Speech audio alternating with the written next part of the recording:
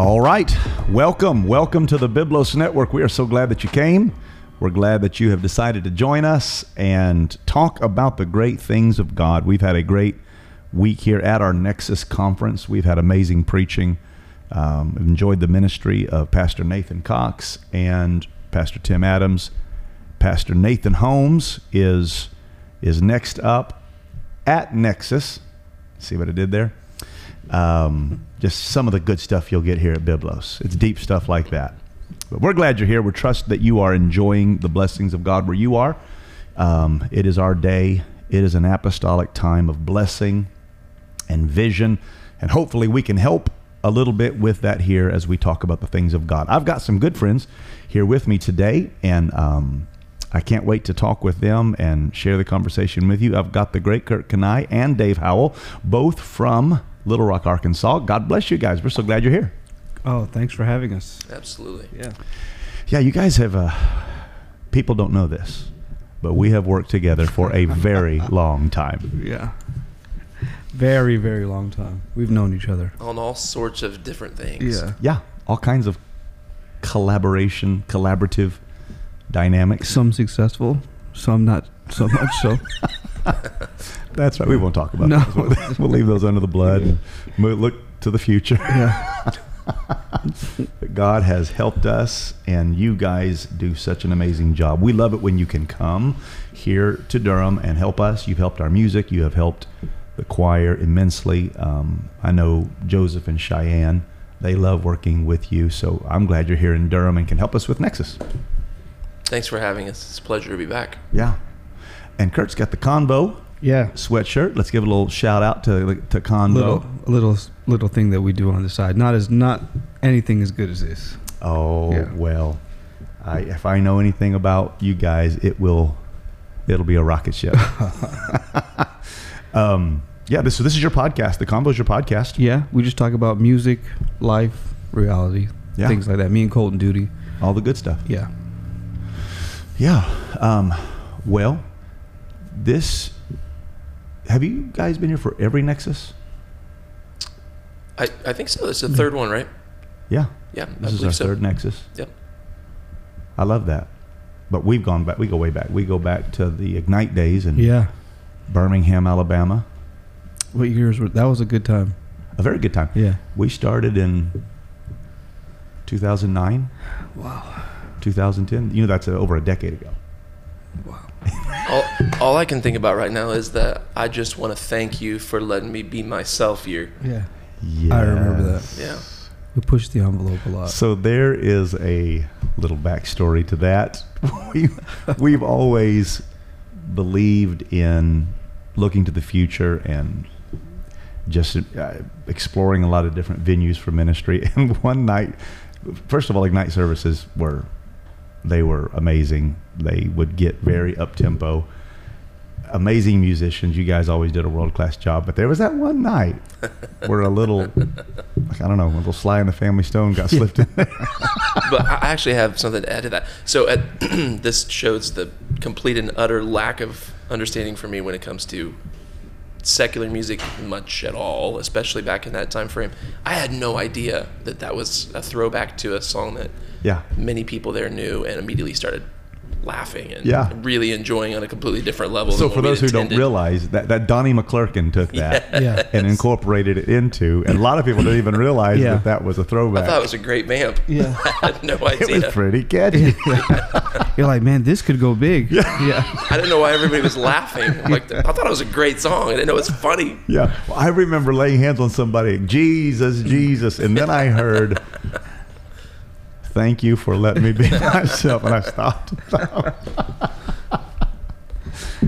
it was awesome. Good times. It was good times. Well, one of the things I love about you guys, and I actually want to talk about it today, is you guys fight for excellence. Pentecost, maybe deserved, maybe undeserved. A lot of times, Apostolic Pentecost gets a rap for being backwater, for being a little off the beaten path. maybe a little second tier or third tier or fourth tier, depending on which part of the country you're in.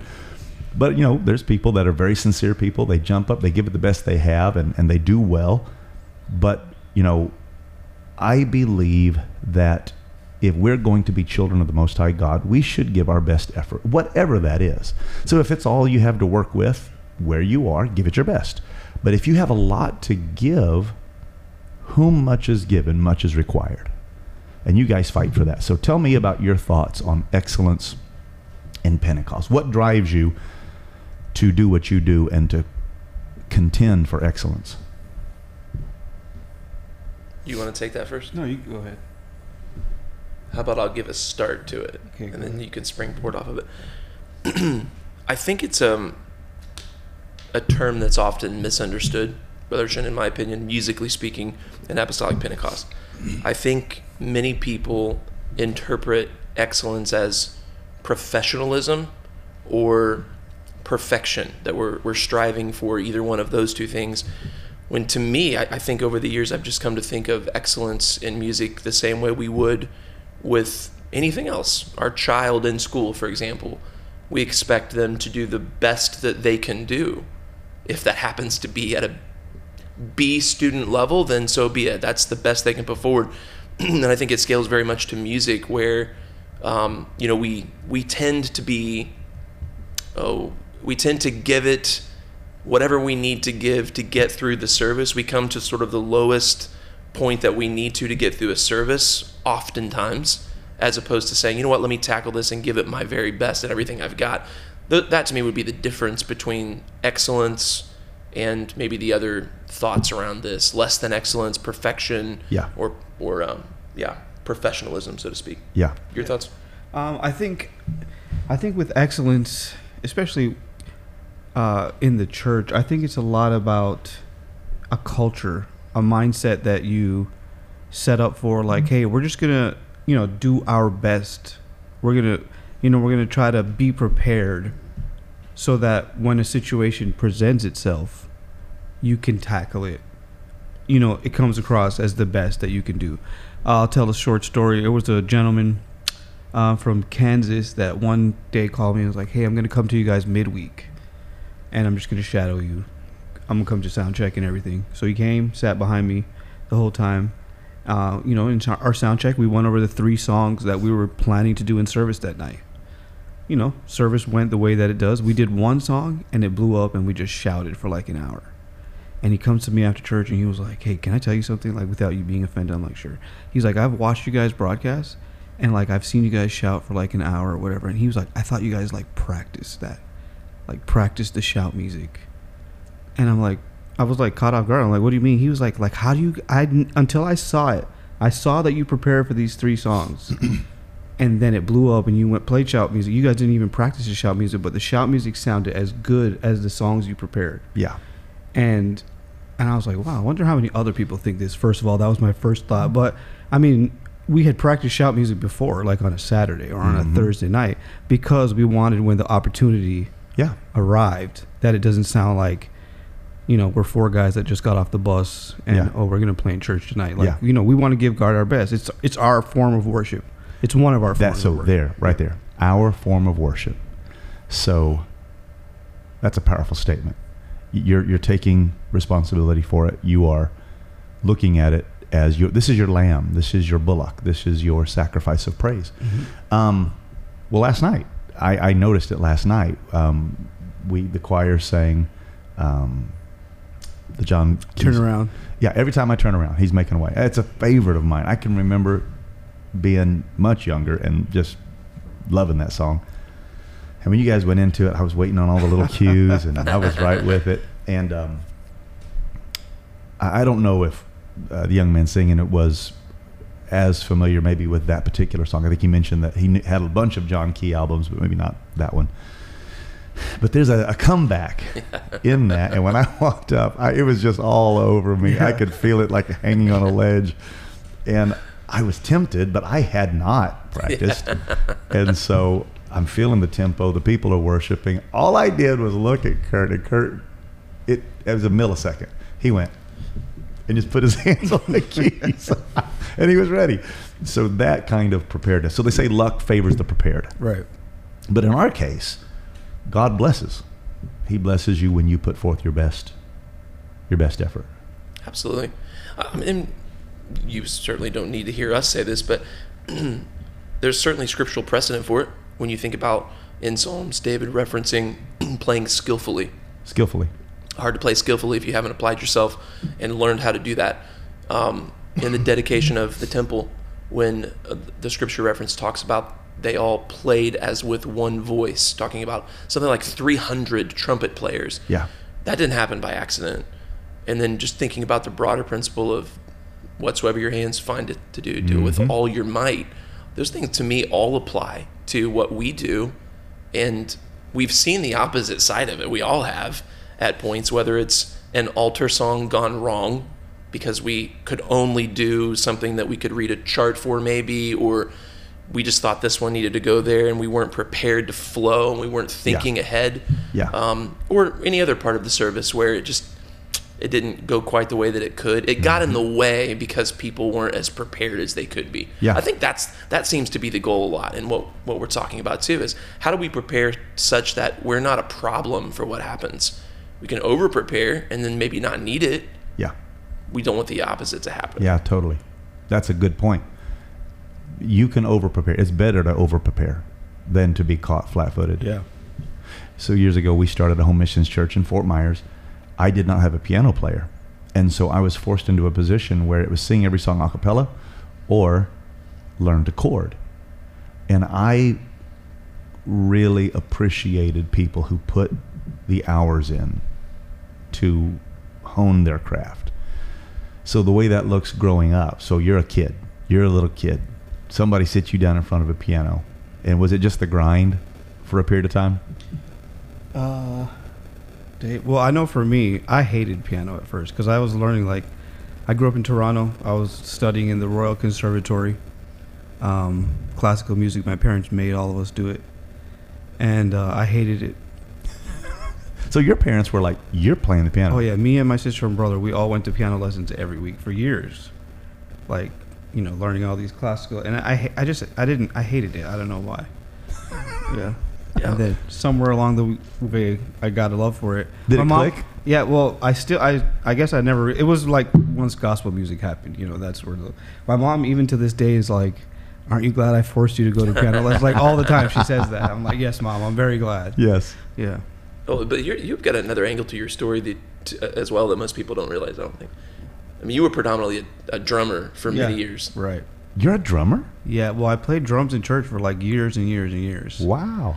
And, I always say, whenever I tell this story, I'm like, hey, if you're apostolic, you understand. One Sunday I got to church, and the family of the keyboard player decided they were going to start their own church. Yeah. Just on a Sunday morning. It happens all the time. Yeah, so, they were like, well, you take piano lessons, you're the keyboard player now at the church. What?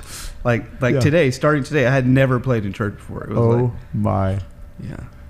So of course, once you're terrible. I'm a terrible musician, Yeah. And of course, everyone who has a mic can tell me how to do it better. Yes. But obviously not. They couldn't do it better, or they would be doing it. So that was my journey of. That is so funny, man. Just throwing you in the deep end of the pool. Yeah. There's a lot of apostolic kids that learn just like that. That's why the thing about it is that's why when you look on all these, if you look at a professional gig with secular people that, people making big money, they're almost all like church kids. I've noticed that. Yeah. There's a stunning, very few secular people are going to just have sat down and just learned the piano and became successful. Yeah. Yeah. But one day somebody was telling me the amount of PAW musicians that they're the children of bishops or grandchildren of bishops, and like Babyface and John Legend and people like that. Yeah. People you wouldn't dream because they're secular artists that got their start in churches. Yeah. There's tons of church musicians that they just have all the good jobs, if you were. Yeah. Yeah. Babyface, Kenneth Edmonds, he was raised at Grace Apostolic. Indianapolis. In Indianapolis, yeah. Yeah. It's crazy.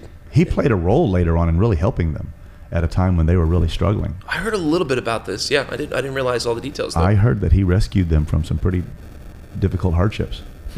Yeah. You just never know. But the point to be made is if God is gifting you and you are heading into something, give everything you have. Do it. If it's worth doing, do it right. Mm-hmm. Yeah. And fight for it. Well, what that turns into then is a culture of excellence for the glory of God, not just for the sake of being a perfectionist, but to glorify the Lord. Yeah. Yeah. When we're at the church, sometimes I talk to the choir. I mean, you have to think, we have maybe 100 people in the choir on a mass Sunday night. Not that many, which maybe 100. Let's say 100. Well, if you're at a church of 2,500, 100 people is not a lot of people. Mm-hmm. So, we usually say, hey, not everybody at this church can sing. You can sing even if it's just a little bit. God decided that he wanted you to be a singer. Like, you owe him to give that back to him. Mm-hmm. Like, you know what I'm saying? Like, and then so what do you got to do? You got to cultivate that. Every music department has one of three people. There's a person that shows up and has done more than they've been asked to do. The person that does exactly what they've been asked to do, and the person that doesn't even, you got 3 songs to learn, you only learn 2. Yeah. They don't do exactly what they've been asked to do. If every music department can find a way to get everyone to go to the next step, that music department will experience exponential growth. Yeah. And it's not a lot. It's not a lot if you just think about it. If you're not doing what you're asked to do, just all we're doing you to do is just do what we're asking you to do. Yeah. And it's huge. It will be like exponential growth. Well, this is from a musical perspective, piano and learning, but you tapped into directing. You're a very good director. Yes. You're kind. Excellent. I like the hand motions, and he somehow like energy comes out of him. You can feel like electricity going into alto, tenor, and soprano. All I know is I'm exhausted and too old for it these days. You've been doing it a long time, man. But you're a high tenor, aren't you? Probably not compared to some, but most. I think compared to most, yeah, I tend to be a little on the higher side of the range, particularly a few years ago. Yeah, the time passes, doesn't it? Yeah, but I actually started on piano as well. Organ, truthfully, I took organ lessons first, more than anything, or before anything rather, and I was about 7, and like Kurt, absolutely hated it. Took from a lady in the town that I grew up in, just professional lessons, learning how to sight read. She couldn't really play by ear at all, and that's all that any kid in church wants to do is play like the people in church. So all of that sort of came in tandem with taking lessons, but not so much from the lessons. Mm-hmm. In hindsight, I'm really glad to have had the professional training, so to speak. Wasn't a conservatory in Canada, but it was enough to be able to understand how to sight read and understand basic music theory, and that's actually played out very well. So to any kid these days taking lessons, wondering when their opportunity is going to come, if they're back in those early stages and learning all of that, it all comes together. And now, I'm sure Kurt sees the same thing. In most Pentecostal churches, you really don't find many people that can understand how to basic sight read, or really understand basic music theory. And it really does take you a lot further. You understand songs on a different level. You understand harmony differently than if you don't have that. And what we do see is probably more commonly where kids come up, they aspire to play in church, and they take lessons long enough to start playing in church. There's a need at the church, like what Kurt described his situation as being, and maybe a kid gets thrown into it at 12, 13 years old. Yep. And to them, that's like the epitome of what they've wanted, and they stop taking lessons. Mm-hmm. So in the spirit of excellence, you just kind of shot yourself in the foot on that one. Yeah. Because what you could be if you just kept playing church, but keep going and absorb and learn and grow.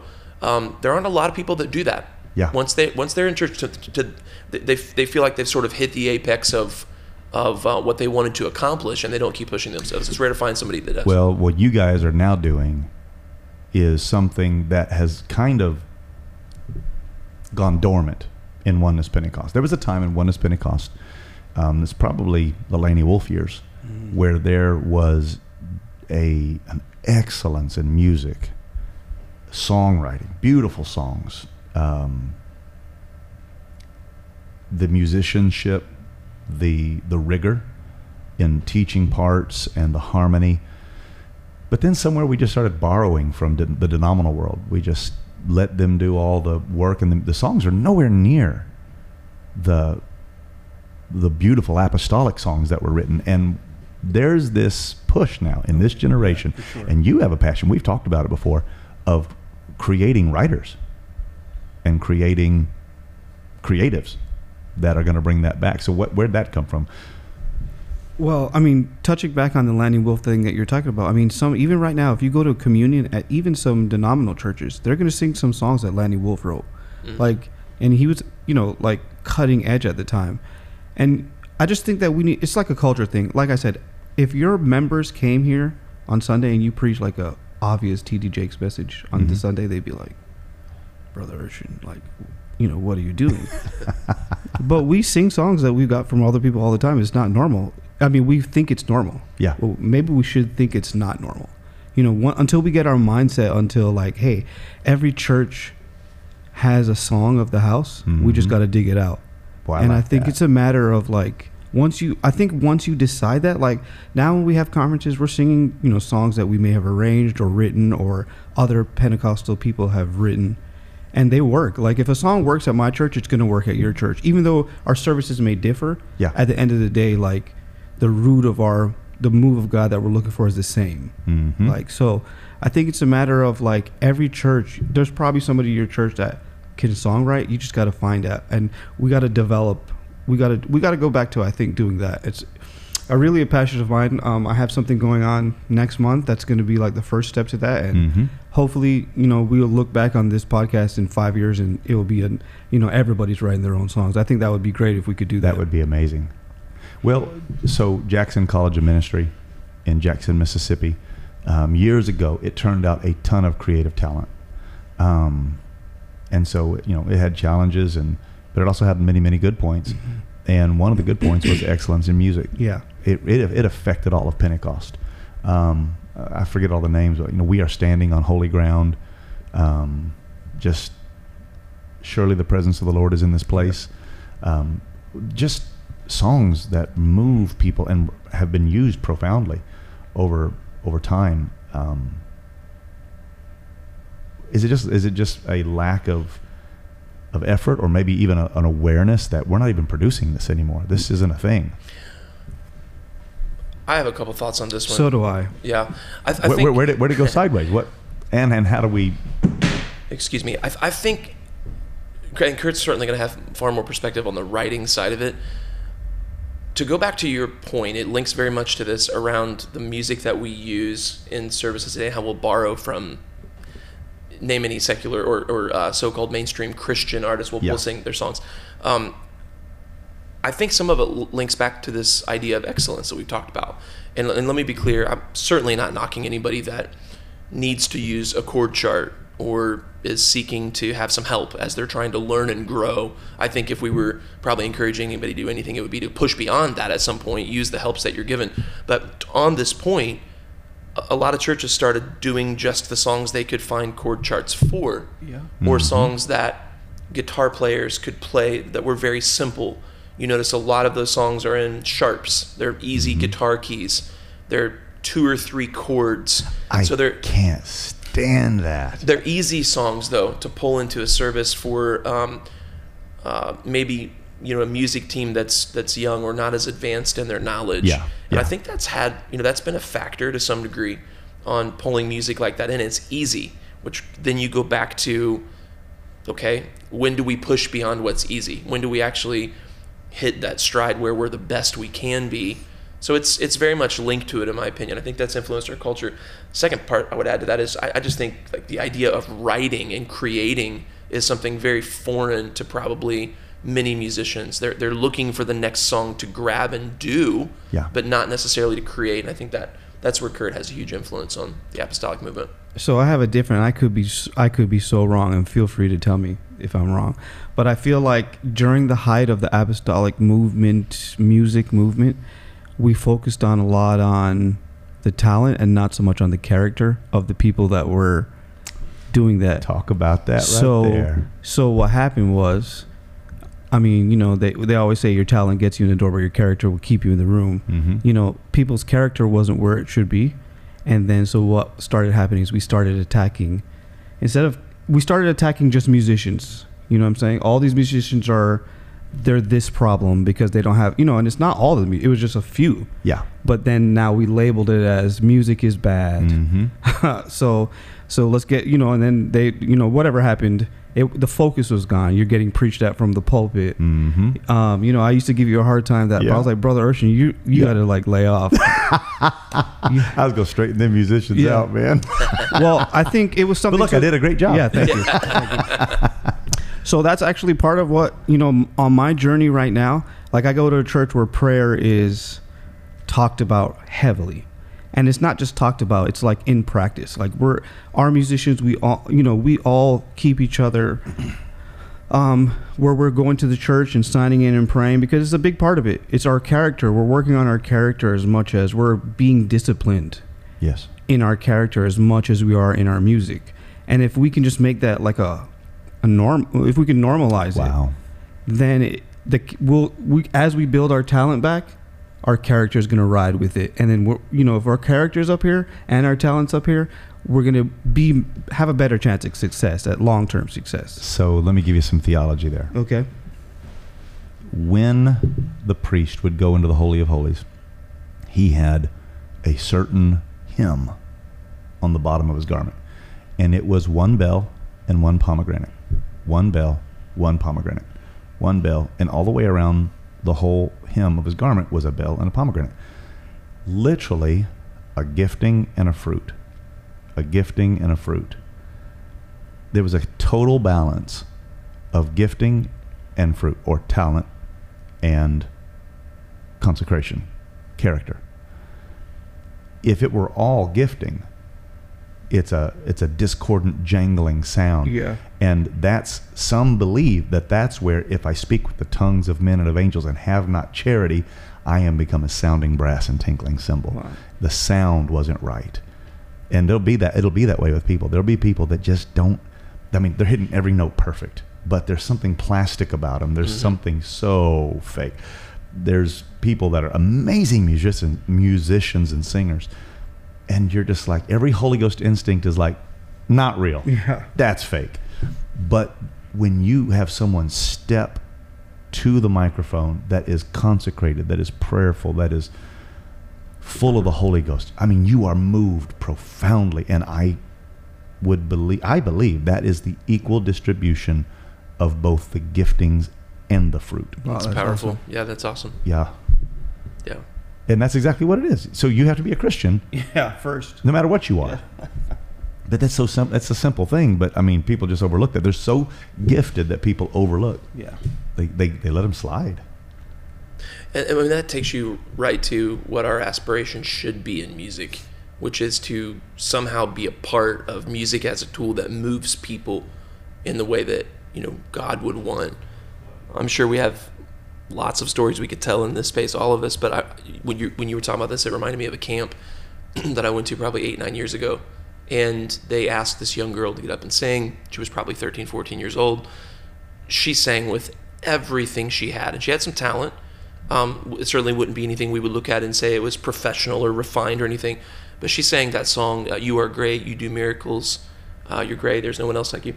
And it just brought the entire camp meeting to their knees. And it was because she married those two things together. She gave it everything she had, and she was plugged in. Yeah. And I think at times that's something we have to watch as musicians, is focusing so much on the Martha or the Mary side of the Martha side of things, where we prepare, and we miss that. Like, hey, don't forget why we're here. Yeah. Yeah, it's a great point. I'd never thought about that before. Well, there's a place in it's running from me, the epistle, but it talks about the house of Narcissus. And it said that they had addicted themselves to the ministry. And Narcissus is known for his beauty. And he sees this reflection in the water. And as the myth goes, the legend goes, the mythology, he falls in love with his reflection. He sees himself. He becomes the narcissus plant. And always there, beautiful, but having fallen in love with his reflection, he dies. And this is true of of gifted people. It's true of wealthy people. It's true of talented people. It's true of pretty or handsome people. They will have this uber gift or this natural advantage or this developed skill that becomes their God. They will fall in love with themselves. And I find it amazing in the scripture that the house of Narcissus had addicted themselves to the ministry of the Lord. Wow. So what would happen if gifted people, talented people, wealthy people, people with genetic advantages, politicians, there's a lot of times they say that a politician, if he has a full head of hair, they're going to do good in politics. If they're just tall and have a good head of hair, people are so shallow, man. And so, that's a politician. They get this big smile, this megawatt smile. What if people would take their natural giftings and say, you know what? God is blessed in whatever capacity, whether it's wealth, whether it's talent, whether it's hard work that has developed a skill, whatever it is. And you didn't worship yourself and you didn't stare in the mirror. I know a guy that every time he walked by a mirror, he had to look into it. I mean, it was just like, yeah, man, you got it going on. And it's like, really? I mean, and people wrestle with whatever. I'm not trying to pick on anybody. I'm just saying, what a powerful thing when someone has that equal distribution of balance and look at the good they can do for the glory of God. Yeah. The impact they can make on so many people. It's a great point. There's actually a book, a very popular business book that applies here as well. It's called Strengths Finder. I'm not sure if you've heard of it. Mm-hmm. Yeah, it's really popular in corporate America, but it's the idea behind it is, as opposed to trying to mitigate all your weaknesses, that you take what you've been naturally blessed with, the strengths that you have, and you build upon them to make a bigger impact. And that certainly holds true in music as well. Yeah. I had a preacher tell me that one time. I was the home missionary and I was playing the piano. My gifting is not music. My gifting is speaking, communication, or preaching. Scripture. I love theology. And I can do that. I know it. But I'm fooling around over here, fiddling on the piano. Yeah. And finally, an older preacher, a good mentor in my life, he said, stop. Get an actual piano player. You're never going to be a Dave Howell or Kurt Kanhai. You're Nathaniel Urshan, and you just need to stop playing around in the shallows. And that's a message somebody needs to hear, because take what you do it well, and do it. Yeah, you can't be afraid to have help. I guess that's what it comes down to, right? Yeah. Well, I love the vision that you guys are casting. I love the direction you're taking. It's helping Pentecost. The ministry of Little Rock is great. We love to get you guys over here by osmosis because it helps Durham. We have an up-and-coming younger generation that you guys are they look to you guys. A lot of Pentecost looks to you guys for your songwriting, for your direction, for your music. And I love the fact that y'all are taking the bull by the horns and making that happen. Thank you for having us. I would tell you, I've had the opportunity to be here in the local church many times. Thank you for every opportunity, and it's been fantastic seeing the growth of the music department here. I mean, you've got a group of people thinking about the choir. The last few times we've been here, where they've just grown exponentially, and it's been awesome. You can feel their passion. Yeah. They're waiting in the room. At rehearsal time. You're not trying to find them, and it's just fantastic being a part of. Now, before we go. Kurt. Yes. We've got to hear the airplane story. Okay. They're going to crucify me if I don't get this airplane story here. So for those of you that are watching, you don't know that we are interviewing a hero. This is an American hero. Superhero. It is a superhero. Yeah. Total superhero. Because people know you as the guy on the keyboard. You're the quiet guy who's like this savant guy up on the keyboard playing. But they don't know that underneath the calm exterior is a hero. So Brother Kurt was on an airplane. There was a passenger that got really drunk or maybe unstable mentally or something. Yeah, influenced somehow. Yeah, so he starts going bananas. Yeah. And the passengers had to subdue him. Yeah. And the plane had to land. Yeah. And you're on top of the guy. Yeah. Well, the truth of the matter is I tried to stay out of it as long as I could. Like, I was sitting there. He came up to the front and tried to get into the cockpit, actually, and I was sitting in first class. And I was sleeping, I think, and he bumped me, and that's how I woke up. And then there was all these other heroes, they were all talking big talk. They were going to beat him up, and stuff like that. And I was just like, I'm just gonna stand here. I was literally out of it. Like I was trying to stay as far out of it as I could. Believe me, I was. And I was just standing there. When the plane landed, we were actually all standing because they had asked us to like get around him. So, there was like older stewardesses and stuff. So they were like, you guys have permission to do, which I know they probably don't even have authority to give that permission. But, so I was just standing there. Well, when we got on the ground, he was going to open the door and try to get out. Oh my. Yeah, when we were on the runway. The plane's like surrounded by police and everything, and he decided he was going to open the door. So then someone was like, we got to stop him. Well, I still stayed out of it at that point. All the big talkers that said they were going to get him, he just pushed them all down and got away. And then it's just me and one other guy at that point. And I had to. Yeah. So me and another guy just tackled him. Yeah. And then so next thing I know, I get this video. Yeah. Kurt is like shouting orders and taking control. It was more of a body slam. It was a bit of a body slam. It really was, yeah. With love, maybe, but body slam. Yes. Yeah. Well, we were just trying to keep everybody safe. You about had him in a Boston Crab there. This is his superhero logo, by the way. He wears this under every suit, so he just somebody asked me if I punched him, and I was like, no. Like, in the moment, I didn't think about it. I was like, that I should have. There's several choir people that I could have put their face right there. No, that's one too far. I got to take up for the choir. That's so awesome. Well, we are in the midst of greatness here, so thank the Lord. I'm glad you were there to save lives.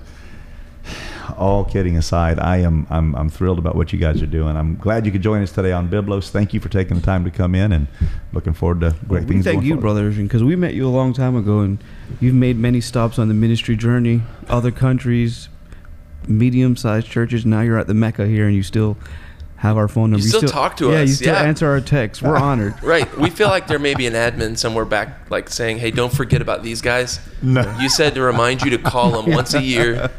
No, you guys are OGs, man. Yeah, we're honored. I'm honored. We go back. Yeah, we were there back in the lean days. Yeah. And look what God has done. Yeah. And look what God's going to keep on doing. Yes, sir. So thank you for coming on Biblos. Thank you. And we look forward to great things coming up. All right. We love you, brother. Awesome. We love you guys. And for those of you watching, thank you for taking the time to join us today. Until next time, God bless you, God keep you, and God cause his face to shine upon you.